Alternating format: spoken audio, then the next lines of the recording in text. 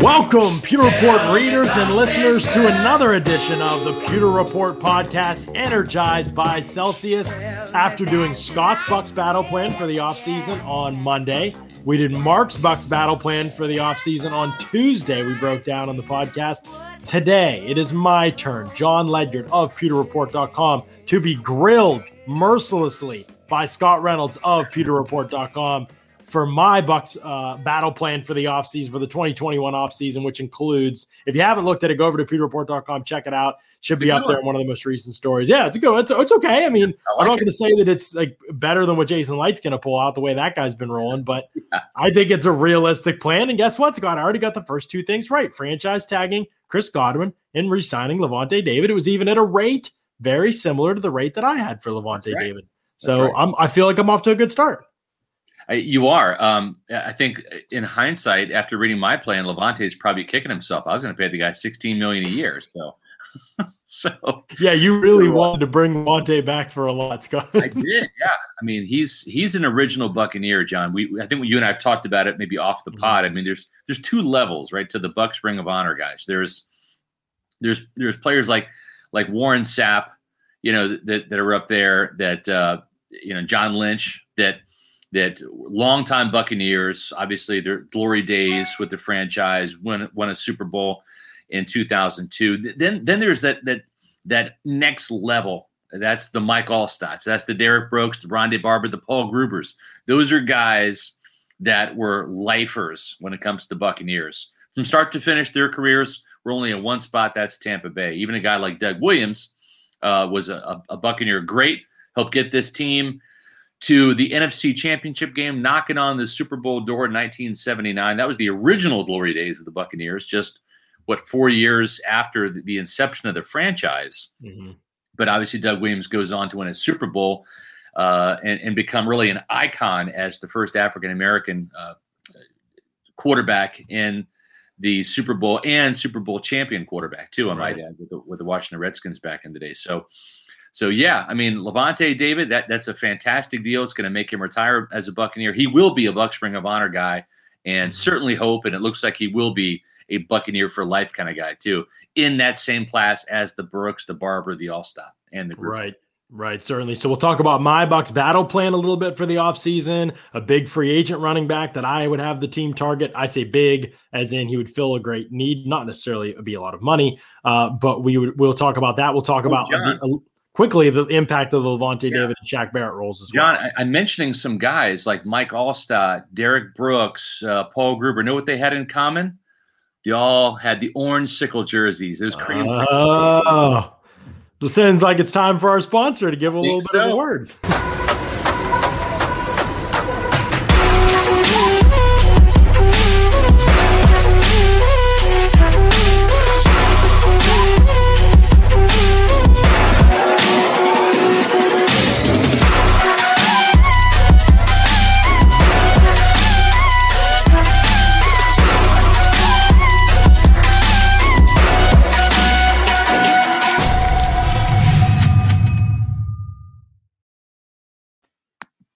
John, I was crushing my Celsius today. What you got, the peach vibe? I got the peach vibe, yeah. I'm feeling this peach vibe, man. I got up this morning for my workout. I was like, I need a little kick. Like, I get up 5:40 every morning, try and work out, and I'm like, I need a little kick.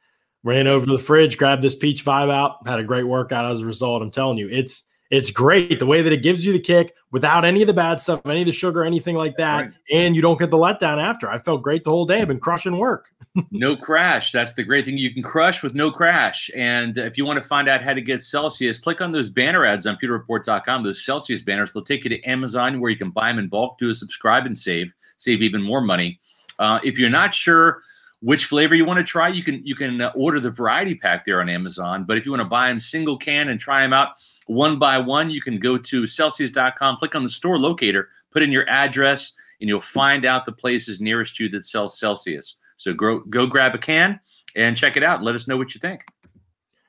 Mediocrity Incarnate says, just found out that they sell Celsius in my grocery store, even though I'm on the West Coast. Love it. Love to see it. You're starting to see Celsius more and more and more places. It's becoming huge. Everybody's drinking it. It's really good stuff. So definitely check it out. Odson says, Love seeing the Saints having to cut players, keep cutting them. LOL.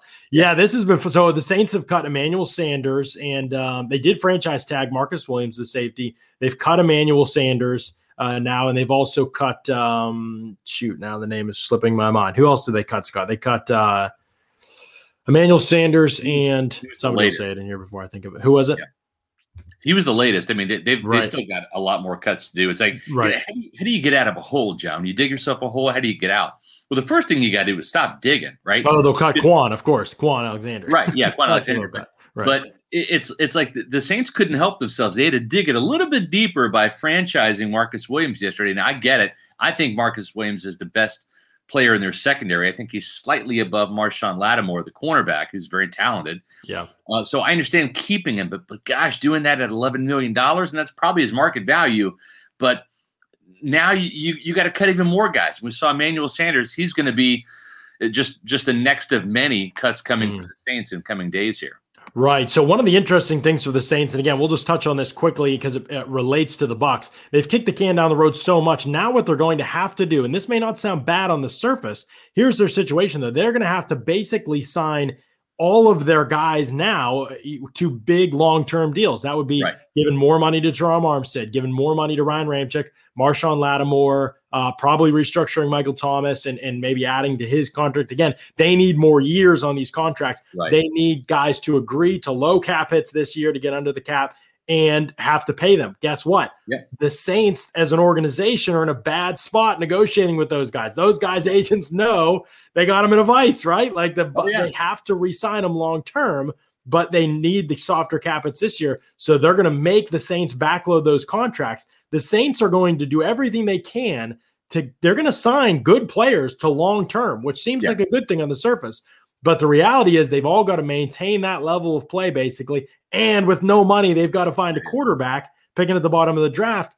With a roster that's good, it just makes it very hard to be able to compete at again, this is a Super Bowl-type of window they're considering, and they don't have a quarterback for that right now. So their situation is very difficult long-term. Yeah, I think the Saints window closed. And very possible. Is with Sean Payton and his ego, they're going to try to keep that window open, but all they're doing is letting in cold air, and the house is going to get freezing cold, and it's just not going to work. So it's the situation the Bucs are trying to avoid right now. Thus, Levante, but they also want to be able to keep everybody. You have to do it a little bit. To the extent the Saints have done it, though, is a different story. So when people try to compare the two, the Bucs haven't prorated or pushed money down the road before, and the Saints did it for years. Well, the Saints in the extreme. The Bucs are trying to do that a little bit. If they did it again next year with all the 2022 free agents, then it could become a concern.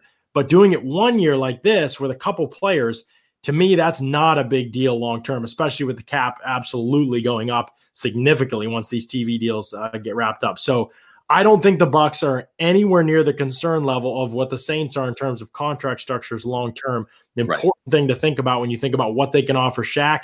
There's a couple questions here as we twist this to Shaq, and then we'll move on to my Bucs battle plan. Sure. But Shea White Tony wants to know, John, is Shaq really that good? I mean, I guess I want him back on the team, but I feel like we're overvaluing him. I get that we don't have anything behind him, but he's just not that consistent. So here's my spiel on this, Scott.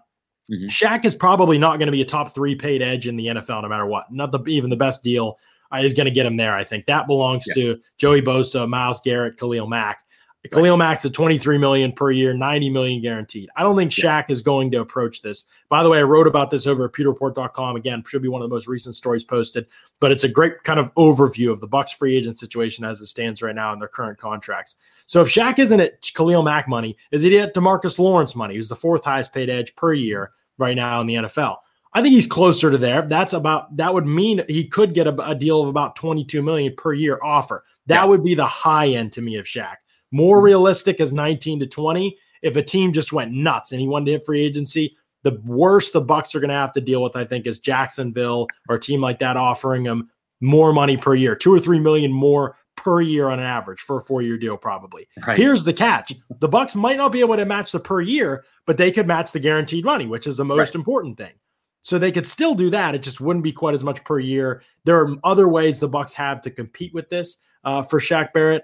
One way of looking at it anyway. I still think their chances of bringing him back are really good. My question to you, Scott, is is it worth it to you if Satim goes, we're going $21 million a year for Shaq Barrett? Is it worth it to you to give him that kind of money? Do you think that he's that good, or do you see other solutions out there for the Bucks? I don't see any solutions. Obviously, the best solution is the ones you already have in your roster, right? If you have a homegrown player that you're ready to think is ready to step into that role, you just need to give him an opportunity. Anthony Nelson's not a player. He hasn't shown that at all. Cam Gill is just too much of an unknown. I love the half sack in the Super Bowl, but I mean, that's like, 11 and a half sacks behind Shaq in terms of what Shaq did last year, including the postseason. So the thing is you can have a good pass rusher. The Buccaneers signed, I remember in 2014, the first pass rusher Jason Licht signed, it was at Lovie Smith's request. Jason signed off on it, but was getting, what's his name? Not Michael Smith. Golly, the name's escaping me. Who are you referring to? The defensive end from Cincinnati, 6'7" guy. Oh, Michael Johnson. Michael Johnson. Thank you. I was going to say Michael Smith because he was I just used a Michael Johnson comparison for a prospect in this. Michael draft. Johnson. Thank you. He was so bad that I wanted just to forget him, which I did. But so it's not that Johnson wasn't a good pass rusher. He just wasn't a good fit in Tampa. Yeah. He actually played a year in Tampa and played himself out of playing in Tampa and then went back to Cincinnati and I think had a better year. I actually forgot he was in Tampa. Yeah, I did too. It was forgettable. But the thing is it's sometimes it's finding your fit. Yeah. And Dexter Jackson was a Super Bowl MVP in Tampa with the Buccaneers, but when it came to the Arizona Cardinals, he went out there and just his NFL career just completely unraveled because he wasn't a good scheme fit. So Shaq Barrett is productive in this scheme. He plays very well next to Vita Vea and opposite Jason Pierre-Paul. So yeah, I think it's really hard to find somebody that can come in and replace that production.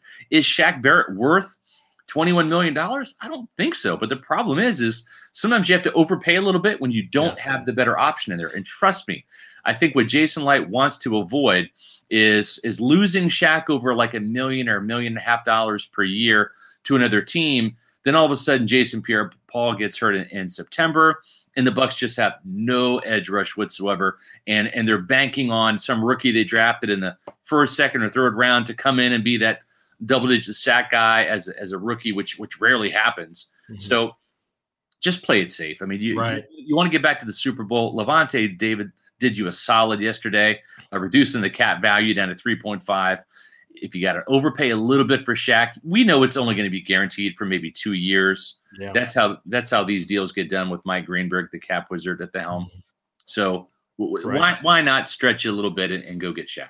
Yeah, I think you're hitting the nail on the head there because it is stretching a little bit, but it's almost what you have to do. You can't really in a Super Bowl window.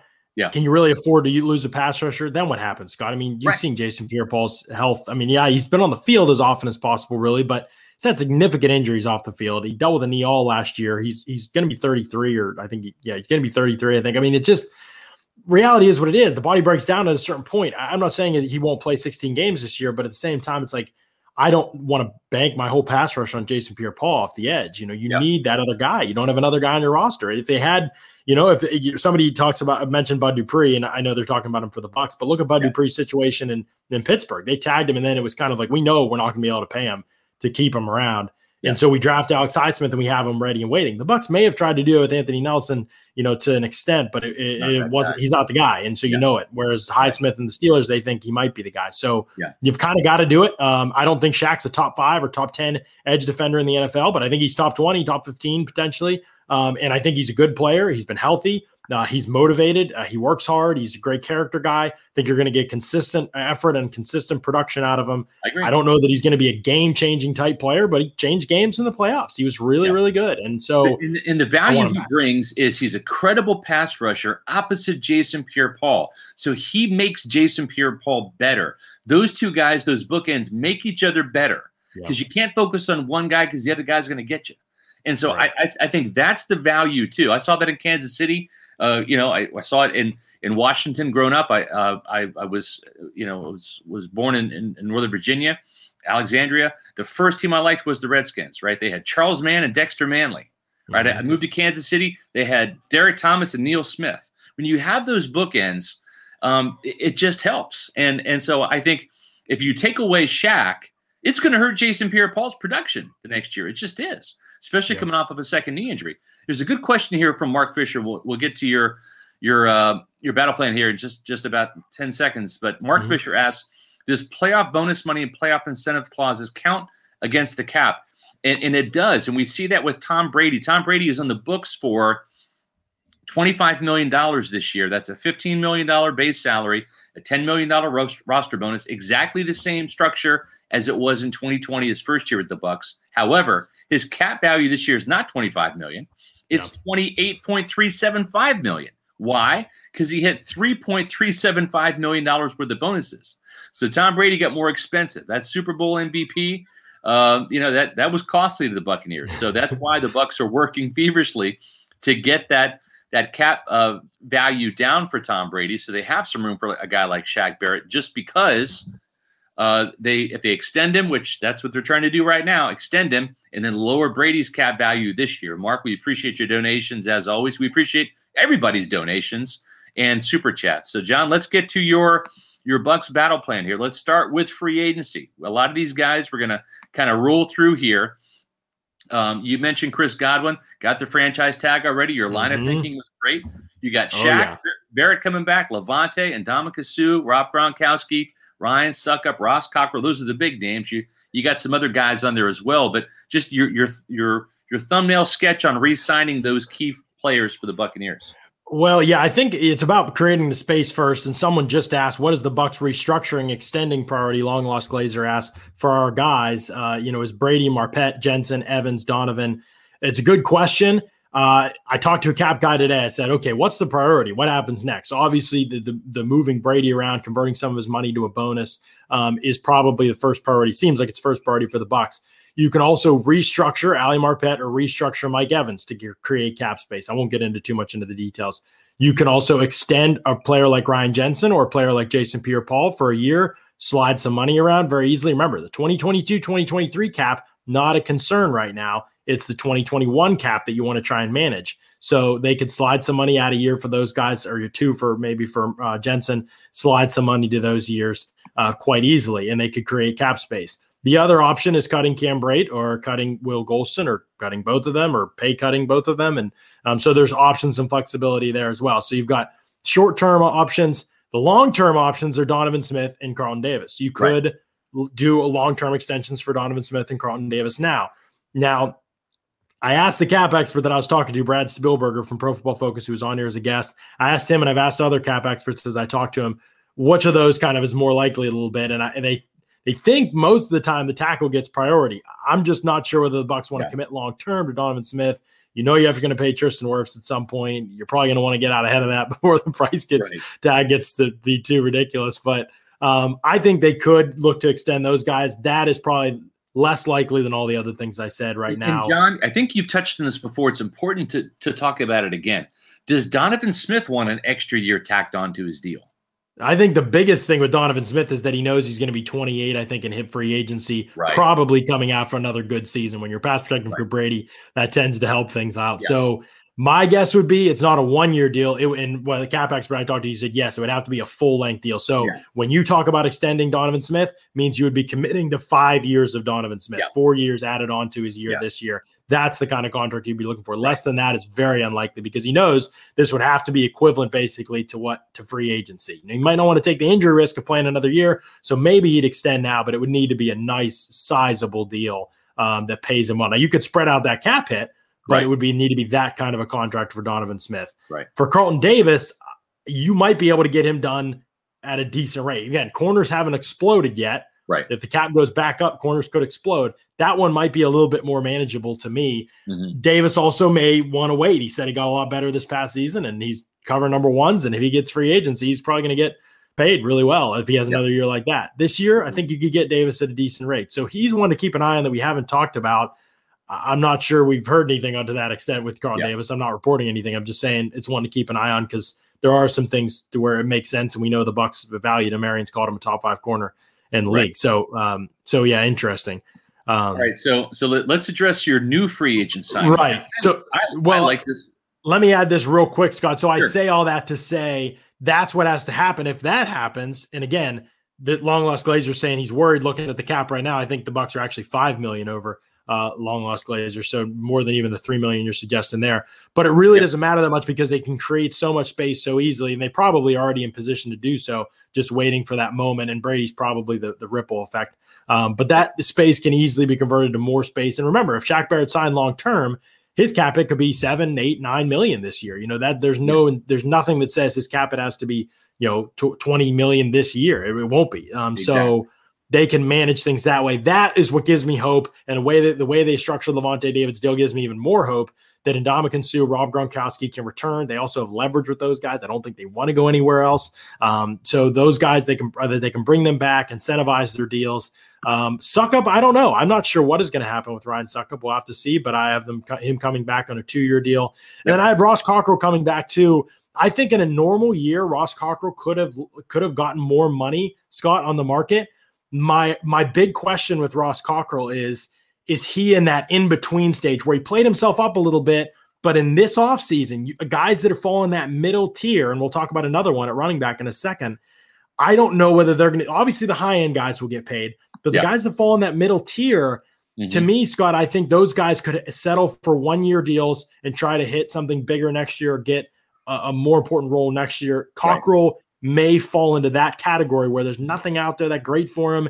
He might see a path to playing time with the Bucs. Those young corners, nobody's locked in yet to anything long-term. And so he might see a path to some playing time. The Bucs love him. They might pay him a little bit decent money, gets a chance to compete for another ring. Then he's able to hit the market again. He's not too old, and he could help a team out and potentially be a third corner somewhere. Right. And you mentioned Suckup just a second ago. The interesting thing about Suckup is because he was signed for the league veteran minimum, there's a stipulation that comes with that, which is that player cannot be re-signed until the start of free agency. So there's a little asterisk by Ryan Suckup. Just because the deal hasn't been done yet doesn't mean they don't want him.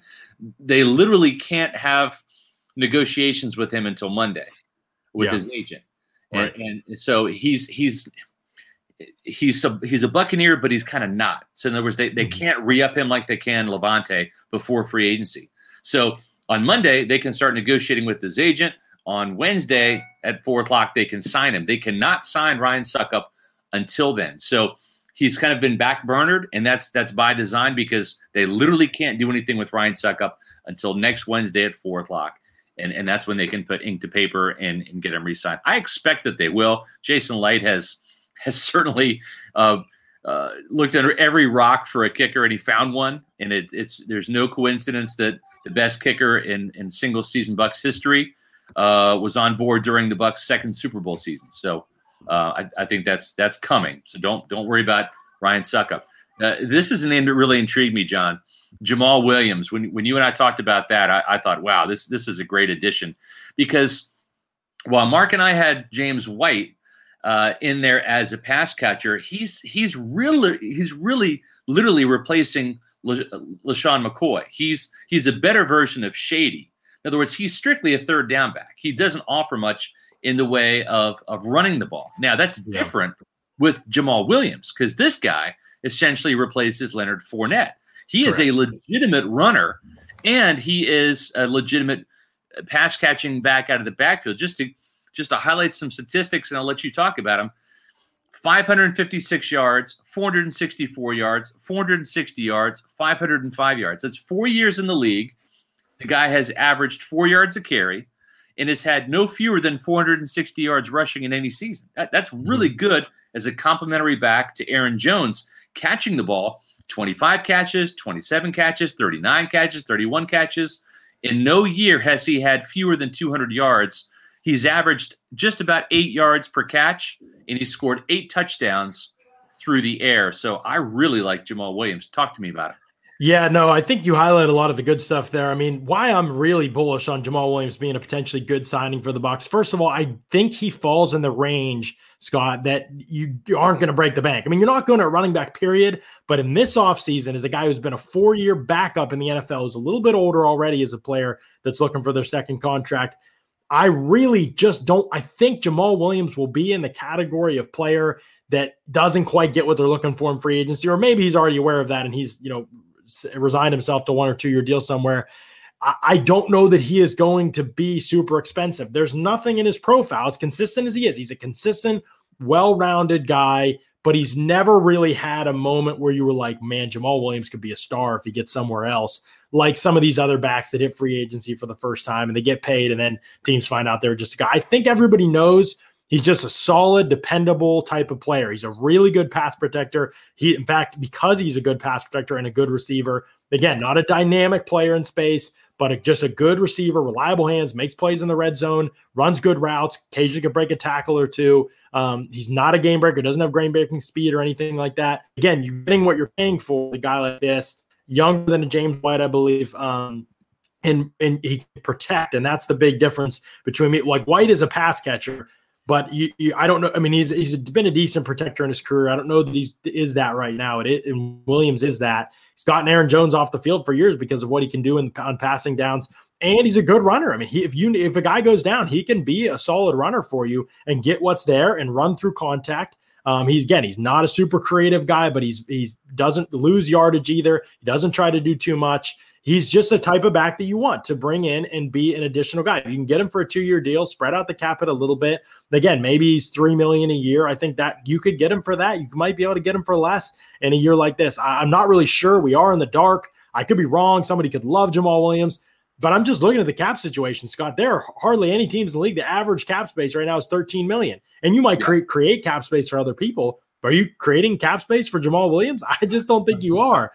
So this could be a $2 million 1 year type of thing where he's trying to hit the market again next year. He sees the opportunity that Leonard had and wants to split carries with Rojo and maybe even sees that job because he knows he's a better receiver. He doesn't know they're going to draft at this point already, obviously. And so he sees the situation. I think the fit makes sense. Now, some people brought up the fact that he made fun of Tom Brady before the Packers-Bucks game. I just think that's Jamaal Williams he's a goofy, funny dude. Ask anybody in Green Bay media. They love him, but I think that's just him being him. Yeah. And I think the thing is when you look at Williams, it gives this team some longevity because he's going to get more touches playing next to Rojo than he would with Aaron Jones, where Aaron Jones was the lead dog. Right. So yeah. I think that's a really good fit because he could be a guy that rushes for 600-700 yards, right, and has a little bit of a boost, and then the Buccaneers feel better about their backfield. I know you draft a running back as well. We'll get to that, John, in just a few minutes. Yeah, that's the important thing to know, Scott. Even if you plan to draft a running back, you're picking at 32. You don't know who you're going to draft. You don't know who's going to be on the board. You will not go into the draft with the running back room as is. If Leonard Fournette's not re-signed, and I think he's going to get more than somebody like Jamaal Williams. If he's not re-signed, then the Bucs will have to bring in somebody in free agency because again, LaShawn McCoy, Kenyon Barnett, those guys aren't options. They're not going with just Rojo and Keyshawn Vaughn into the draft. I really don't believe that. And so, I think that they're going to sign somebody. I don't know if it's Jamaal Williams, but I think they're going to sign somebody. And I think that the fit could make sense. And I didn't even know David Raycroft saying Rojo trains with Jamaal Williams. Yeah. I didn't know that. I don't follow the IG stuff with a lot of these players. I need to start doing that so I can see who trains together. But good chemistry in the running back room. Yeah, that's a good point there as well. Right. So you've got another Packer that I think is really interesting. When you first talked to me about this, you sold me on this idea. Marcedes Lewis, who seems like he's been around since the 1980s. I mean, this is a guy who's a former first-round draft pick out of UCLA, the Jacksonville Jaguars, way back in the day. I think that's back when Dirk Cutter was with the Jaguars. So tell me about Marcedes Lewis, who was a Packer last year. Well, he kind of grew up in the same era a little bit as Tom Brady, so they could relate a little bit. He's actually still significantly younger than Brady, which is crazy because it feels like you're right. Marcedes Lewis has been around forever. He's going to be 37, so he's still crazy younger than Brady. But, I mean, he has said, I have no plans to retire. He's been around for forever. He has been a solid, reliable receiver. Again, very simple stuff, can pick up some underneath stuff. He's not going to be featured in that role. Why I like Marcedes Lewis is he's chasing a ring. If Green Bay doesn't re-sign him, he wants to go win a ring somewhere. He doesn't at this point. He really doesn't care about the money part of it. Right. That part obviously makes sense with the Bucs. the other reason I like Mercedes Lewis, other than the fit of the championship quest and not really caring about the money, which the Bucs will prioritize than anybody they sign, is that he is one of the best blocking tight ends in the league still to this day, and put Jason Pierre-Paul on his butt when they played the Packers in the regular season. I have not seen Jason Pierre-Paul get manhandled like that by anybody, not even a tackle. So 6'6", 267. Yeah, he is long arms. Yes, right. He's the Joe Haeg replacement and the Cam Brate replacement. You have to do that, by the way, when you're crunching the cap. Yeah. Fill two roles with one guy. He can do that. He can give you that kind of blocking. Again, the Bucs like to go 12 and 13 personnel when they want to run the football. Gronk's a good blocker. OJ Howard was improving as a blocker last year, I thought, significantly before he got hurt. I was really impressed with that. But you ultimately, you look at Joe Haeg snaps. You want to sometimes line up and punish people. Yeah. Well, now you can do that with a guy like Mercedes Lewis, and he's a real asset in that regard. The Bucs run a ton of duos, so they leave their tight end isolated with the D end a lot, and has to be a good blocker. They haven't really had that until Gronk. Lewis will give them that, and you can throw out a 13 personnel now not drop the ball in the back of the end zone, Joe Haeg. Well, and the thing is, again, he was basically a blocker. He's been that the last couple of years. I mean, the last 3 years in Green Bay, 3 catches, 39 yards his first season. In 2019, he had 15 catches, 156 yards, 10-yard average, and a touchdown. Last year, 10 catches, 107 yards, and 3 touchdowns. But even at age 37, which you're talking about, John, you're talking about reliability when it comes to being a blocker. He's also reliable. For an older guy, started 16 games his last season in Jacksonville in 2017. Right. He dressed for all 16 in 2018 in Green Bay, dressed for all 16 in 2019 in Green Bay with 11 starts. He started 15 out of 15 games he played in last year. The guy is remarkably reliable given his age. Great in the locker room, high character, veteran, been there before. He's the type of guy that would fit right in Tampa Bay. Again, quest for the ring. I mean, he's never won one. He's barely been to the playoffs. I mean, obviously the last with the Packers of recent, but that's, most of his career was in Jacksonville, not doing much. Right. So, he and then Justin March really is a special teams demon from the Cowboys who's going to hit free agency. Cowboys are tight with the cap. Maybe they bring him back. But again, I just wanted to add something to the linebacker room a little bit. They just don't have a fourth guy right now. I do think Kevin Minter will be back. If he doesn't back, then I think signing somebody like March is even more important, a good special teamer as that third linebacker or a fourth linebacker if that's what you need to be and you draft somebody. But I think that's they need to. He really replaces Jack Cichy, who just can't stay healthy. Yeah, and Chappelle Russell didn't work out, and so you're still trying to find a little bit of depth there. And I think he's a good cheap option in terms of depth there. That isn't too over the hill yet. John, if I'm looking at your Twitter handle right, it's Ledyard NFL Draft, right? Right. I mean, this is your time of the year. You love this, right? This is just as fun as the regular season for you, John. Yeah. Okay, so let's take a look at John Ledyard's 7-round Bucs mock draft. Now we're talking. By the way, these are some beautiful graphics, Scott. You did wonderful. I appreciate that. So we're talking about drafting an edge guy, right? Because you're going to re-sign Shaq Barrett, but Jason Pierre-Paul coming off that second knee surgery in as many years. Mm-hmm. At some point in time, he's 31 now. We saw him really kind of fade physically down the stretch. Outside of the Super Bowl, which was a good performance, he had a week off, and then of course the Packers game. But he only has so much gas left in the tank, and you need somebody more reliable. You got to get somebody in there that could be the eventual replacement. And boy, Jalen Phillips out of Miami. Talk about this guy, John. Oh yeah, I really like Jalen Phillips. I think he's the best pass rusher in the draft. There's a chance he's the best defensive player in this draft. So why is he on the board at 32? Kind of a rocky start to things in college at UCLA, super talented. It didn't really work out. He had 3 concussions. He medically retired. There was some off the field stuff and concerns. He wasn't really focused on the game.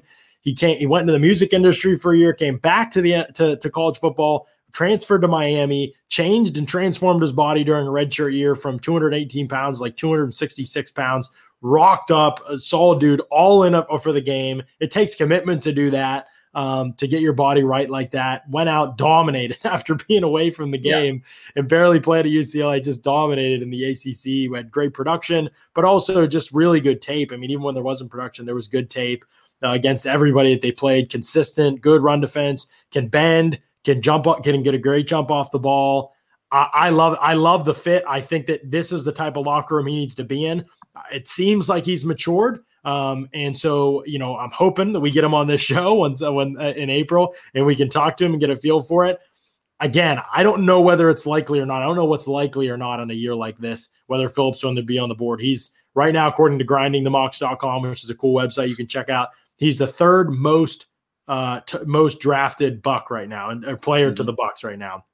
So there's a big possibility that Jaelan Phillips could be on the board. But like I said, right now it is hard to tell at this point who's going to be available and who isn't in the draft. So I gave him a player I just feel really passionate about and would love to fit. Yeah. And I'll tell you what, too. I mean, if he's there, I think that's a hell of a pick for the Buccaneers. And more importantly, for Jaelan Phillips, John, this is a player that was healthy last year and productive. Yeah. So he didn't show any of those concussion signs. He was healthy. He was energetic out there in the field, and Energizer Bunny. He looked every bit the first round draft pick, and I think that's a great sign. Ironically, he kind of replaced Gregory Rousseau. Is that? Yes, you got it. Yes, Rousseau opted out, and this guy stepped in and really became Gregory Rousseau for and Phillips and while Rousseau was the one getting top 5 hype before the season, Phillips was the number 1 recruit in high school coming out of high school. I mean, to college when he went to UCLA. He just wasn't very much until this year from him, so we didn't really have the hype surrounding him going into the year. But he's clearly the superior player to Gregory Rousseau, in my opinion, and so would love for the Bucs to be able to land him. All right, so in this trade, you have the Buccaneers trading out of the second round to pick up some picks. So with your second pick of the Buccaneers, which be in the third round, you've got North Carolina running back Michael Carter. I had Javonte Williams in my draft. I like Carter an awful lot too, man. I mean, you talk about just being blessed. The Tar Heels last year, really the last couple of years, having both of these players. And Carter showed at the Senior Bowl that he could really compete, even though he's the smaller prospect at 5'8", about 200 pounds, but this guy can catch the ball, John. Yeah, absolutely. And I don't think, with the way I handled free agency, the Bucs don't need to go Najee Harris early or anything like that. In my assumption with taking Jaelan Phillips, I thought maybe Jaelan Phillips was off the board, that Najee Harris was off the board at this point. I just didn't think that he was maybe going to be there. And reading what some others and Bob McGinn's things today, his article on The Athletic today, seeing kind of what scouts think about Najee Harris, I think that I made the right decision. I don't know if he's going to be there at 32. Yeah. So I was like, okay, what's next? Assuming Javonte Williams probably won't be there at the end of round 2. Can we trade back, get a few more picks, add a 4th rounder? In this scenario, Cowboys moved up, Bucs moved back into round 3, dropped 10 spots down to pick 74. Still got a good running back in Michael Carter, who I thought had really good tape. He is smaller, 5'9", 200, somewhere in that range. He is a smaller player. I don't know if he's going to be an every down guy. Doesn't have to be an every down guy this year. But again, it's about getting a good player who can protect. He protected really well on tape. Yeah. He caught the ball really well, runs good routes, even makes plays on the ball down the field a couple times. And so I love what he brings to the table. I think the fit could be a really good one. I talked on an earlier podcast about he'll have to get used to different running tracks in Tampa Bay if it happens, in terms of where they ran in North Carolina and how they took the handoff and things like that. But that's an adjustment I think he can make. Very confident kid. I think he's going to work his tail off, and I think it would be a great pickup if they're able to move down. Really interesting because, Mark and I, we both had the Bucs signing James White, which I think they might do because of the connection with Brady. And he's kind of that pass-catching running back on third downs. And then Mark had the Bucs drafting Najee Harris. I have them drafting Javonte Williams, going with that younger guy. But you're taking a little bit of a different tack here. You're getting 2 young guys. You're getting Jamal Williams to be that Najee Harris, Javonte Williams, the guy that can really split the carries with Ronald Jones and has some upside as a runner. And then instead of James White, you're getting a guy that's really a younger version of James White that's a better runner and receiver probably at this stage. Not as experienced, obviously, but certainly has the credentials coming out of UNC. Yeah, for sure. I mean, I think that I love what Carter brings to the table. Obviously, he is probably a little more James White-ish, but I also think you're getting a good running ability from Michael Carter too, probably better than you faster. Get from James White. Yes, faster. So you've got a good player in both for sure, but Carter is going to be cheap, very cheap, I think, obviously. Yes. Where they're going to draft him. And again, younger, and I think that matters. I'm really curious what James White is going to do. Obviously, a lot of tragedy this past year with him, with his parents in the car accident.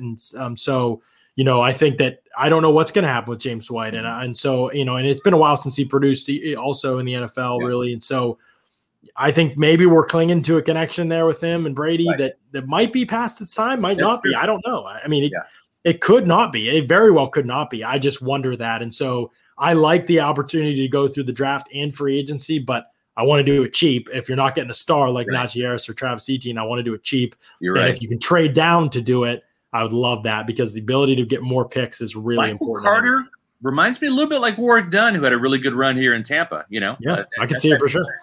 Yeah. All right, so this was a guy. Yeah, the next two picks are guys we've had in our Pewter Report mock draft going back to February. In our first mock draft, we had Wisconsin Whitewater center Quinn Miners. Then we've also had East Carolina offensive tackle Dante Smith. But talk about those two guys, John. Miners just had his pro day yesterday, and there was snow on the sidelines up there in Wisconsin, right? They shoveled the field, and the snow was on the sidelines. Here's Quinn Miners out there running with no shirt on in shorts, saying cold weather doesn't bother me. But this is a guy that really didn't play last year because of COVID. He's a small school guy, so all of those guys didn't play, but had a really good week at the Senior Bowl. And then also Dante Smith was a Senior Bowl guy as well. So talk about those two guys kind of together. Yeah, for sure. I mean, Dante Smith, I'm really going off the Senior Bowl performance and the upside there. I mean, I think that he obviously needs a year, needs time to develop, he needs time to add some muscle to his body, not dissimilar in a lot of ways from Alex Kappa. But the potential, as it is with Alex Kappa, is high for a guy like Dante Smith. And so that's where I want to see him go. If Kappa has another great year, he's going to get paid in free agency somewhere else. I mean, that's the way he played this past season. If he were a free agent right now, hadn't gotten hurt, he would be getting a big deal of the top guards on the market. That's really the direction, the trajectory his career is headed in. I see that with Dante Smith at tackle, but he has to land in the right spot. He has to get development. He has to be able to add to his body. It's still a projection. Those guys, a lot of time, they don't work out. So in the fourth round, I feel comfortable with it. It's the pick they got from the Cowboys, 115. So they're able to make that pick. In the third round with Quinn Miners, okay, I've talked about Quinn Miners over and over again, Wisconsin Whitewater, Division III kid, but he has everything the Bucs want. I don't just attach the Bucs to every small school guy. I didn't last year. Everybody was like, Ben Barch. I didn't see with Ben Barch on tape. Right. I didn't see the type of guy that the Bucs typically drafted. This year, I think it's a distinct possibility that Quinn Miners is their type of guy. Obviously, we've talked about the connection with Ryan Jensen, Ali Marpet, him being big fans of those guys being his heroes, him appealing to a lot of the things. But even mentality-wise, he is just the type of guy. He's a grinder. He's physical. He works out in the woods. He's got that old school demeanor mentality. And remember, Ryan Jensen's a free agent. Yeah. Miners has been a center. He's been a guard. Or he's played at center and guard at the Senior Bowl. Yeah. He played guard for Wisconsin Whitewater and practiced at center. So he's got the ability to do both, I think, which is big because you want Bucs need a backup snapper right now. They don't have anybody who can snap really that's around right now. So they need to fill that role and they need to plan for life after Kappa and or Jensen. And I think he's able to give them one of those two answers for sure. Nasty, physical. Everybody wants to mock Levi Onwuzurike from Washington to the Bucs at 32 or maybe even the second round. I mean, he kicked Onwuzurike's ass. That's all I know when they were there. So again, I think that with Miners, it's really about can you get him to that point where he's going to be able to develop and become one of your starters. To me, he has all that ability. And this year, you don't have to pay a premium for it in free agency, which the Bucs aren't going to be able to. You better be able to address it in the draft. And he's got long hair too. He's got that Ryan Jensen, Alex Kappa, long hair that Jason Light likes. So you double up on offensive line in the middle of the draft. Then let's go to the next two picks, talk about those two guys together. Two defensive tackles, right? The kid from USC, the kid from West Virginia, two different types of players. Yeah, for sure. For me, Marlon Tuipulotu from USC, he is like a very safe player, good run stuffer, just not really super valuable. And I bet he slides down the board because of it, because there's very little upside. But he's a really solid player. He can do everything you need him to do. He's not going to be a great pass rusher, but he looked at the Senior Bowl like he could at least dent things as a pass rusher. My big thing with Stills and Tuipulotu was I don't want to reach for a defensive tackle in this class. It is not a good defensive tackle class. That is basically universally agreed upon. So don't take one early. You've got to plan for that and what you do in free agency, and you've got to develop guys in your roster. Just the reality of the season. You can't fight against reality and draft like reality isn't real. It's still real, and you're going to take bad players early in the draft if you don't do it. So wait, stockpile a couple guys at the position. Next year, you'll probably have to address it. It'll probably be one of the top concerns. But you bring back Sue. You put yourself in position where you don't have to worry about it a ton. Your depth may hurt a little bit. You grab another veteran right before the season starts for cheap. Those things are all possible. You could bring McClendon back for cheap too. I mean, those things are all in the wheelhouse, but don't reach for somebody. Tuipulotu can play this season early on. He can give you some rundowns. Other nice thing about him, he's played all along the defensive line at USC, been a consistently high-graded player for PFF, consistently good against the run on tape. Very little upside, very little in the pass rush game, but he can fill in if a guy gets hurt and do an admirable job all along the D-line. I think that's important to pick up. And then Stills, they've already had a virtual meeting with him. Really kind of an interior rush sub-package guy, never going to be more than that. So again, upside's probably limited, but he's kind of the opposite of Tuipulotu, where he can give you a little bit of something on passing downs maybe if you need a guy like that off the bench. Energizer bunny, nonstop hustle, undersized, really kind of similar to Nacho in that way. Might just kind of carve something out of his career. Kind of similar to Khalil Davis. And really, people think, well, Khalil Davis is on the roster, but he's only a 6th-round pick. I mean, he's not a lock to make the roster this year. Right. And so you look at Stills, so you bring in very similar guy. Davis is a little bit heftier at 305. Stills is very undersized, 6'1", 285, where Davis is 6'1", about 305. So, but you're right, very, very much like Nacho, kind of the Energizer Bunny type. 6 sacks in 2019, came back for his senior year and got those 6 sacks in 12 games. Only 9 games last year. West Virginia, 3.5 sacks. Did have an interception. So, he's definitely a player that will have to come in with the chip on his shoulder and compete and probably knock out Khalil Davis for a roster spot. But I do like you doubling up this. This is not a good defensive tackle class, right, John? No, can't fight it. Just got to accept it. It's not. Right. And so you got to be able to work with what's on the board, 4 to 5 other positions where it is good. And you can go from there. They did get the 6th-round compensatory. Thanks for the $2 super chat, Lawrence. It's been a while since we got some super chats in here, man. I hope that picks up as we get into free agency here. That'd be nice to see that pick up. But thank you, Lawrence Lowe. Yes, they got the 6th-round comp pick. My my battle plan was out before the 6th-round comp picks were announced. Yeah. So it was already published, so we just didn't want to go in and change things. Yeah, and the thing is we kind of said we're not sure the NFL makes that determination when these come into play, when the compensatory picks, there's no set date that they're announced. So we just kind of said across the staff, we're not going to give the Bucs a compensatory pick because we're not sure when it is. It literally came out about an hour ago, and Mark and John and I have already had ours up. So you're not going to see the compensatory pick in Matt Materis tomorrow or Taylor Grizz Jenkins on Friday as well. So keep that in mind. But just to finish out the draft here. Yeah, let me mention this about the comp picks real quick. Yeah. Just interesting to note, the Bucs had the first comp pick in the 6th round, which means, as my understanding of it is, that they just lost out on a 5th-round comp pick, which for the Brashad Perryman contract.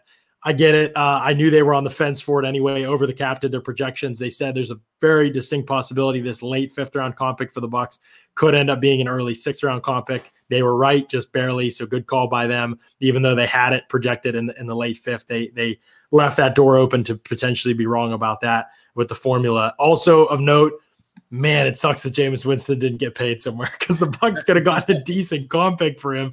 The fact that he didn't he was probably the most surprising player to have no market in no market. I'm not talking about Clowney overestimated himself. Like 1 year, a couple million, $2 million. Not even enough to register a comp pick, Scott. Jameis Winston. Yeah. To be the first, to lead the league in passing and then not get anything for that guy as a comp pick. I don't think it's the Bucs' fault. It's crazy to me, and I don't think anybody could have anticipated that. So just kind of part of the deal, and it just sucks a little bit. Right. So you got in 2 7th-round picks for the Buccaneers, BYU wide receiver Dax Milne, and then you've got a player that Mark actually had, I believe, in the 5th round in his mock draft, Janarius Robinson, the FSU edge rusher. Right. So I put Janarius Robinson, and even though mine came out a day after Mark's, I wrote mine, I think, before Mark, or at least at the same time Mark was writing his. And then I went and looked at Mark's that was published. I'm like, oh, because I was going to surprise him with an FSU guy, and he'd already done the same thing. And so, Janarius Robinson, toolsy guy. He flashed a little bit at the Senior Bowl.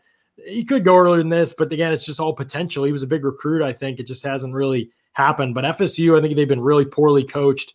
I think there's an opportunity for guys to continue to get better when they get to the NFL from FSU. I think you've seen that with somebody like Brian Burns. Mm-hmm. And so that possibility is there for Janarius Robinson. Worth a flyer late. He'd be Mr. Irrelevant in this scenario. Maybe he goes earlier than that. I don't know.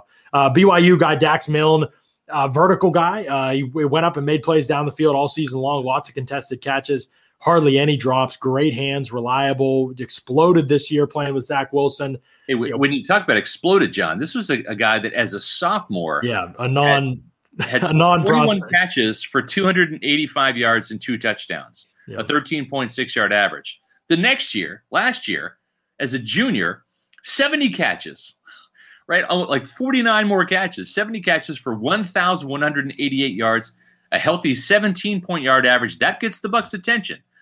That's a big number. The Buccaneers, when they look at wide receivers, and you can go back and look whether it's Chris Godwin, Tyler Johnson, Scotty Miller, Justin Watson, these receivers they've drafted, they look at that yards per catch average. They like the guys that can stretch the field. 17-yard average for Milne, and then he also had 8 touchdowns, John. Yeah, for sure. And shout out to Ren here. Ren says Jameis 8 our comp pick. It's a pretty good one. The thing with Milne to me, Scott, was he just made plays all the time, every game. I mean, Zach Wilson put the ball in a good spot, but he went out and got contested catches consistently. And again, like you're talking about, bottom of the roster guy. So want a grinder, a guy that's going to do some things on special teams. I think he profiles in that way with the way he plays the game. And it's a long shot, obviously, in the 7th round. Not many of those guys have stuck on the Bucs roster out of the 7th round picks over the years for Jason Light. And so you're hopeful that he's one of those guys and beats out Justin Watson.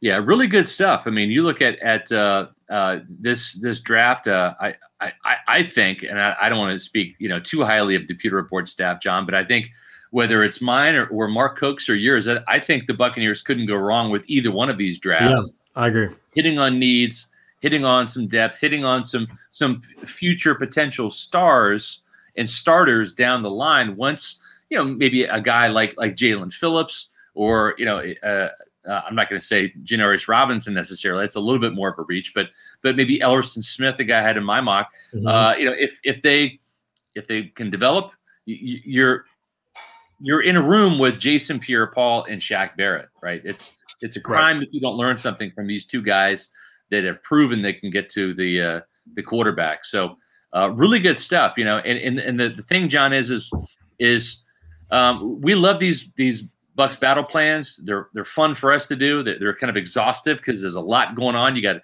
53-man roster prediction. You can see John's if you click on his article.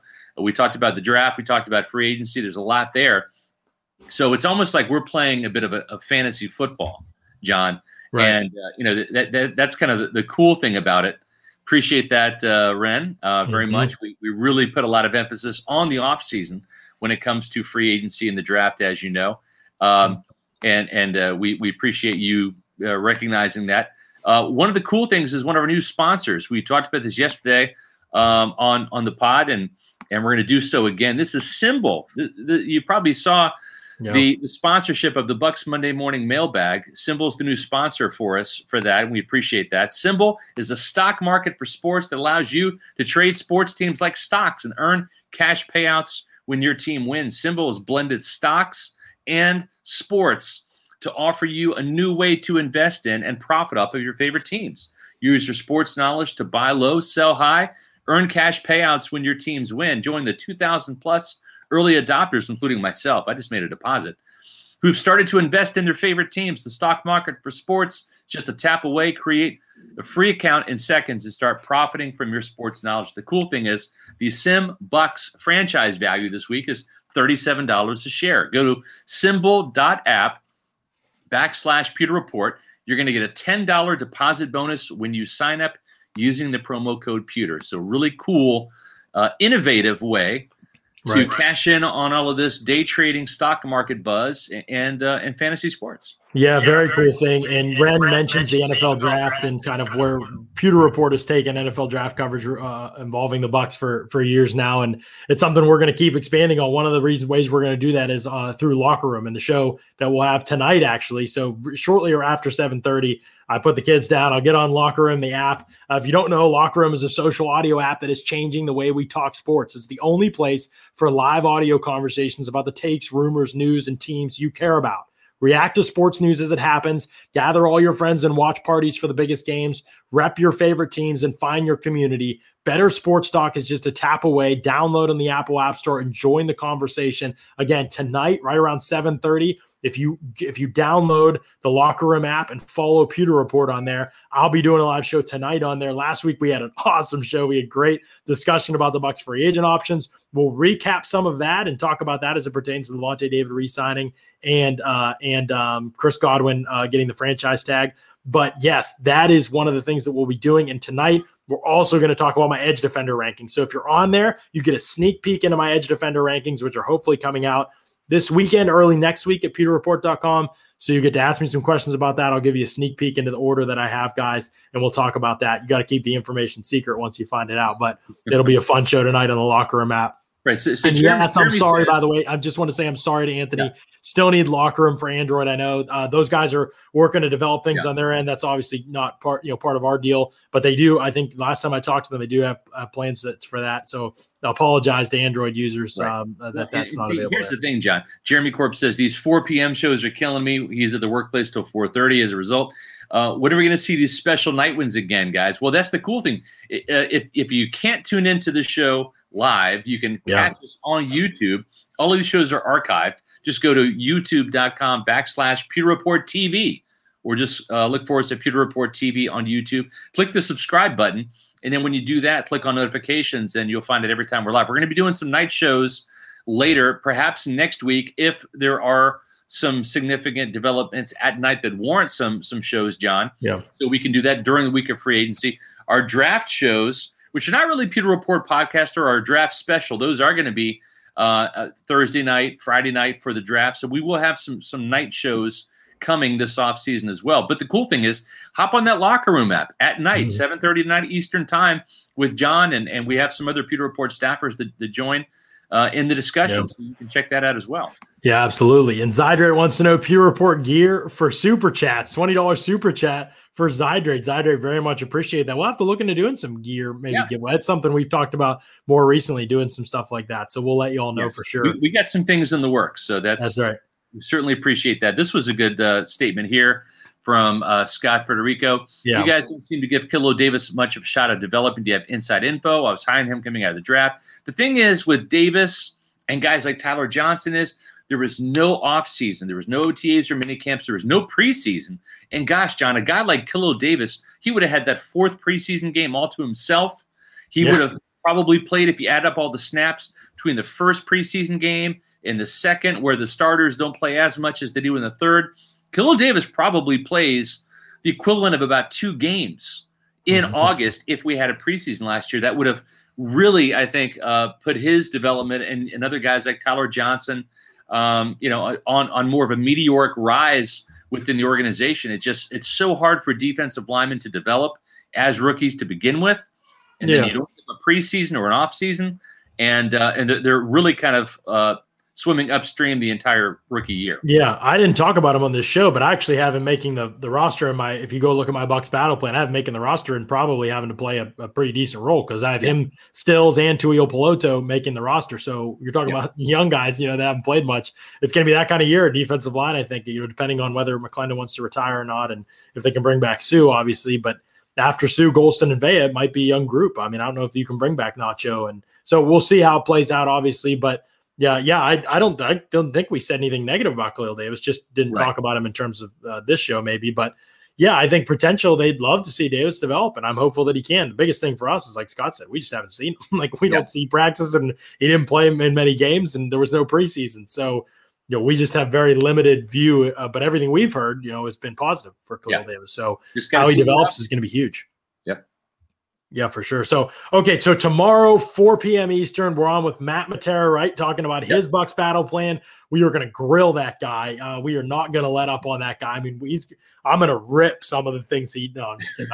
I might. I'm not going to hold back if I really think so. I'll let him have it. And I'll let Taylor have it on Friday. We're doing a special show on Friday. Taylor's going to come on and talk about his Bucks battle plan. And as always, we'll keep talking about whatever's how we going on in free agency, whatever we're hearing with Shaq Barrett, Ryan Suckup, Ndamukong Suh, Antonio Brown, Leonard Fournette, Rob Gronkowski, all those guys. We'll keep covering all that. Also, I saw the AB conversation happening earlier in the chat. Not going to talk about it on this show. We will talk about it in future shows. And if you're on Locker Room tonight, I might touch on the AB thing and why I did not have AB coming back to the Bucks in my battle plan. It's not for the reasons that you might think if you saw my battle plan. So talk more about that tonight if I get some questions about it on the Locker Room. If not, we'll discuss it on a later podcast for sure. So appreciate you all for tuning in. Great show. Thanks so much for everybody listening to another edition of the Pewter Report podcast.